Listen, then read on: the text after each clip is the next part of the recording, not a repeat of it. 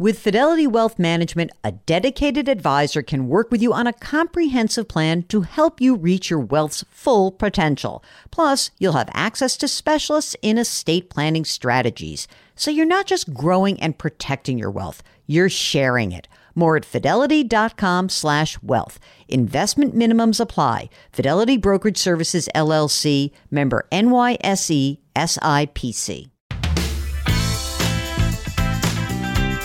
Welcome to the Jill on Money Show. It is Thursday, January 20th. If you guys only knew how the sausage was made in this highly tuned organization called Jill on Money, I think you'd be shocked. But anyway, I am delighted that you are joining us, and we are getting deep into January. I don't know about you, Mark, but all I can think about is I've got my sights on March. I'm not even thinking about February. I'm thinking about March. Why? No, I am not thinking about tax time. I'm thinking that I didn't even tell you this. I'm getting on an airplane. I'm going to Florida in March. Mark, you know what? It is true. I think I'm going to be okay by March, but my partner is receiving a big award. I'm going to be there for that. And listen, it would be nice to be warm again. That would be lovely. Anyway, today we're going to try to plow through some of your emails. I know that the messages pile up. If you want to try to skip the line a little bit, what I encourage you to do is to take the email you did send us and forward it again, or just hop onto the website, jillonmoney.com, hit the contact button, say you'll come on the air live, because that's really what we're trying to do is we're giving preference to people who will come on the air live, mostly because it's more fun and because it's a better interview. Today, we are starting off, though, with our email segment, and we're going to start with Timothy. How do I get to my target number in 6 years? Okay.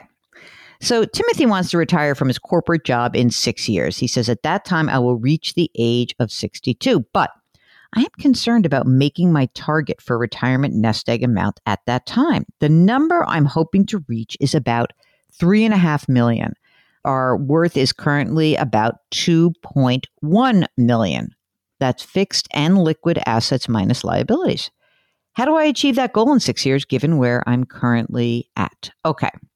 Let's see where they're at, Mark. They live in Western New York, and their home is at, let's say, $430,000. They just owe $17,000 on that house. So that's going to get paid off pretty quick. They've got a car loan, $20,000, a small equity line of credit, $1,400. And Timothy makes about $155,000 before New York taxes. The number goes up 2 to 3% every year. But as I mentioned, I only have about 6 years left. My wife was earning maybe $12,000 a year in a part-time office job, but the job is ending at the end of the month. She doesn't plan on going back to work due to health issues and a desire to do a lot more home projects. That's good. In addition, I have a side hustle that pulls in $12,000 to $15,000 a year that could go up when I retire. Okay, what else? What do we got? We got a 401k. He's been maxing out. The value, $630,000. He's got bonds, he's got stocks, and it's about, let's see how I can read this. It's, Mark, this is a pretty heavy duty stock portfolio, right? I mean, it's essentially 95% stocks, 5% bonds. He says he's got $45,000 in stock options, a frozen pension worth about $59,000. He's got an IRA before he started working the corporate gig. It's worth $300,000. He started a new IRA a few years ago in the Vanguard Wellesley Income Fund. That's worth about $15,000. He adds the max allowed to the IRA, and he's also got a Mass Mutual annuity. I wonder who sold him that. My wife has a Tier 1 public employee retirement package maturing in a few years, and it should pay $184,000. I think he means that's the lump sum. She's got an old IRA worth $52,000. She's got a SEP, $33,000. They've got some Mass Mutual agent went nuts on these guys because they have a whole life policy. It's death benefit of $52,000. He says, we probably have too much cash. I would say not, considering how much risk you have. So whatever you think you have is too much cash. I'm guessing that you probably need it. They have, $24,000 in a checking, $26,000 in a savings, and $42,000 in another account. He says, it's a lot of money worth not earning a lot. I don't know. It's like $110,000.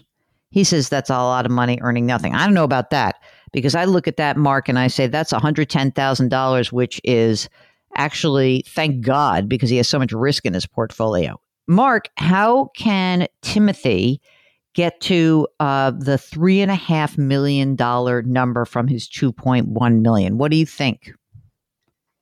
Yeah. So the question that Mark is raising is this: how'd you come up with the $3.5 million number? Where did that come from? In other words, did you come up with $3.5 million because that's kind of what you wanted? Or is it based on what you need? I would really ask this question of you, Timothy. First of all, how much money do you need to live on? Okay, this is how I do retirement planning. What do I need? You got a couple $1 million saved. That's awesome. You know that you're going to claim your Social Security. You know that your wife has an old pension. I don't know whether she should actually take that as a lump sum. Maybe you should take that as a pension, a monthly pension. I don't know.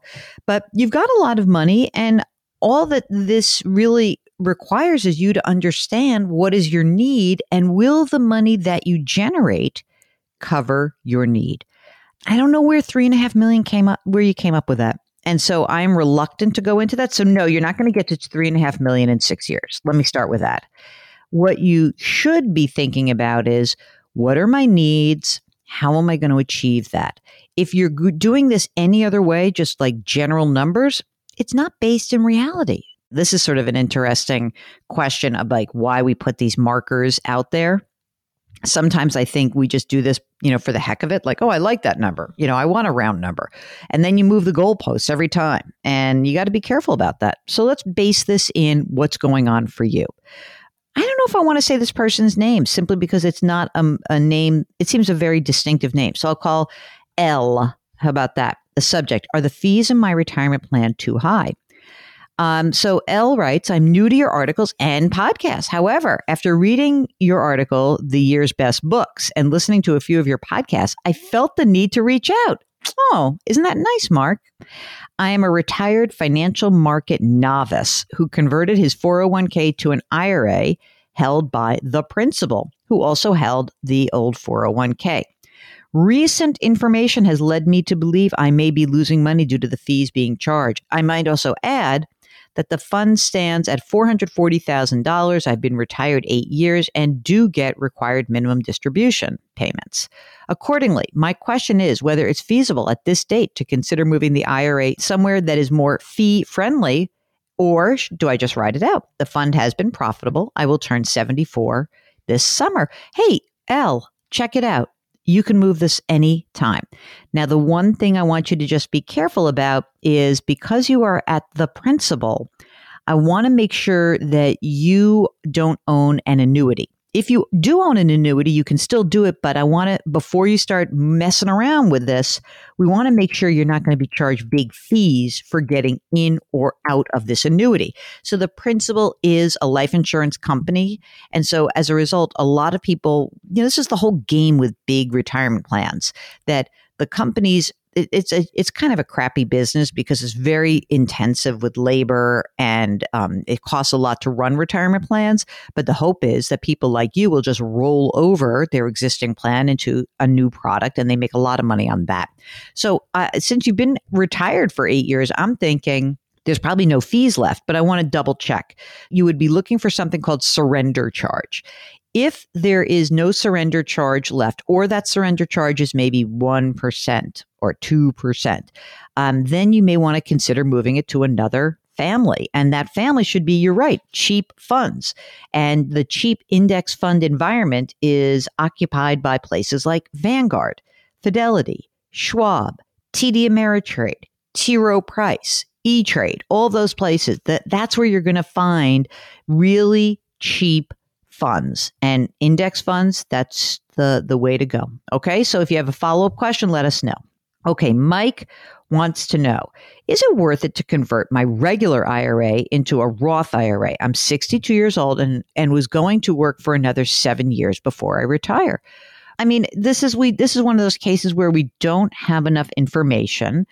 Generally speaking, Conversion, if you are in a tax bracket that is low enough, can make a lot of sense, but you have a few things to consider. Number one, we don't want you to use all of your available cash on hand to do this conversion. So if you have $15,000 in a savings account and $30,000 in a money market account, and that's all the cash you have, and you're going to soak up a lot of that money by doing the conversion, I don't want you to do it. But if you have plenty of cash on hand and you can manage this, and if you can stay in a low-ish tax bracket, it can really work for you. So, Mike, do us a favor, follow up, let us know what the situation is, and maybe we can guide you. Again, more details, certainly better than less. Okay. Denise writes, I'm 58 years old and married, and I recently took a new job and had a big bump in salary. Ooh, I love that. Okay, Denise makes $130,000 per year. She's contributing 17% to her 401k, another 5% to a Roth IRA. So remember, she makes $130,000 and she's married. So what is that? I don't know how much the husband makes or the wife, but the reason I ask that is that there are phase out levels that you can use when it comes to a Roth IRA. So she says that she's concerned about these limits. How much can she contribute to her 401k and Roth IRA in 2022? Okay, let's do this. Your traditional 401k, you can contribute $20,500. That's what you can put in for 2022. Your Roth IRA, you can contribute $6,000 with an extra $1,000 because you're over the age of 50. Now, here we go. She's the husband makes $75,000. Okay, so here we go. So she makes $130,000 and he makes $75,000, but I still think she's going to be able to do the Roth, Mark. But here's the bigger question, Denise. Do you have a Roth 401k option at work? Because maybe that's one way you don't have to worry about how much you're earning and how much you're actually able to contribute to a Roth IRA, because with a Roth 401k, there's no income threshold that you have to work with. I'd have to really talk to you a little bit more about your situation to find out what your net tax, like what your adjusted gross income is, because again, the phase out range for Roths really is predicated on what your situation is in any given tax year. So I hope that helps. Oh, Mark makes a good point. You can also make a catch-up contribution for your 401k, which is $6,500. Thank you very much, Mark. I appreciate that. You know, Mark, I'm just going to go to the website right now, just because I like looking at it, even though my big honker is still there. It's so great. You guys did such a good job on this. Okay, anyway, go to JillOnMoney.com, top right corner, contact us. And every time you click through to every single section, you'll be able to hit the contact button. When you click on that contact button, you see at the very bottom, are you willing to come on the show live? Yes, no. Also, you know what else you can do? You can subscribe to the Jill on Money newsletter every single Friday. And, you know, all you have to do is put your email address in. Here's the thing. If all of you who subscribe to the podcast just subscribe to the newsletter, as I mentioned last week, you will make me look good to my publishing company. I'm writing my second book. So check out the newsletter. Go to JillOnMoney.com, subscribe to the newsletter. Okay. It's another day in the can. It's January. I know it's a little bit weird times here. So I want to tell everybody to try to put your hands metaphorically on someone's back. Just, you know, a nice, gentle, like just right hands on your back. That's what my favorite Peloton instructor, Christine, says. Hands on your back. Remember that we have a mantra here: grit, growth, grace. Thank you for listening. We'll talk to you tomorrow.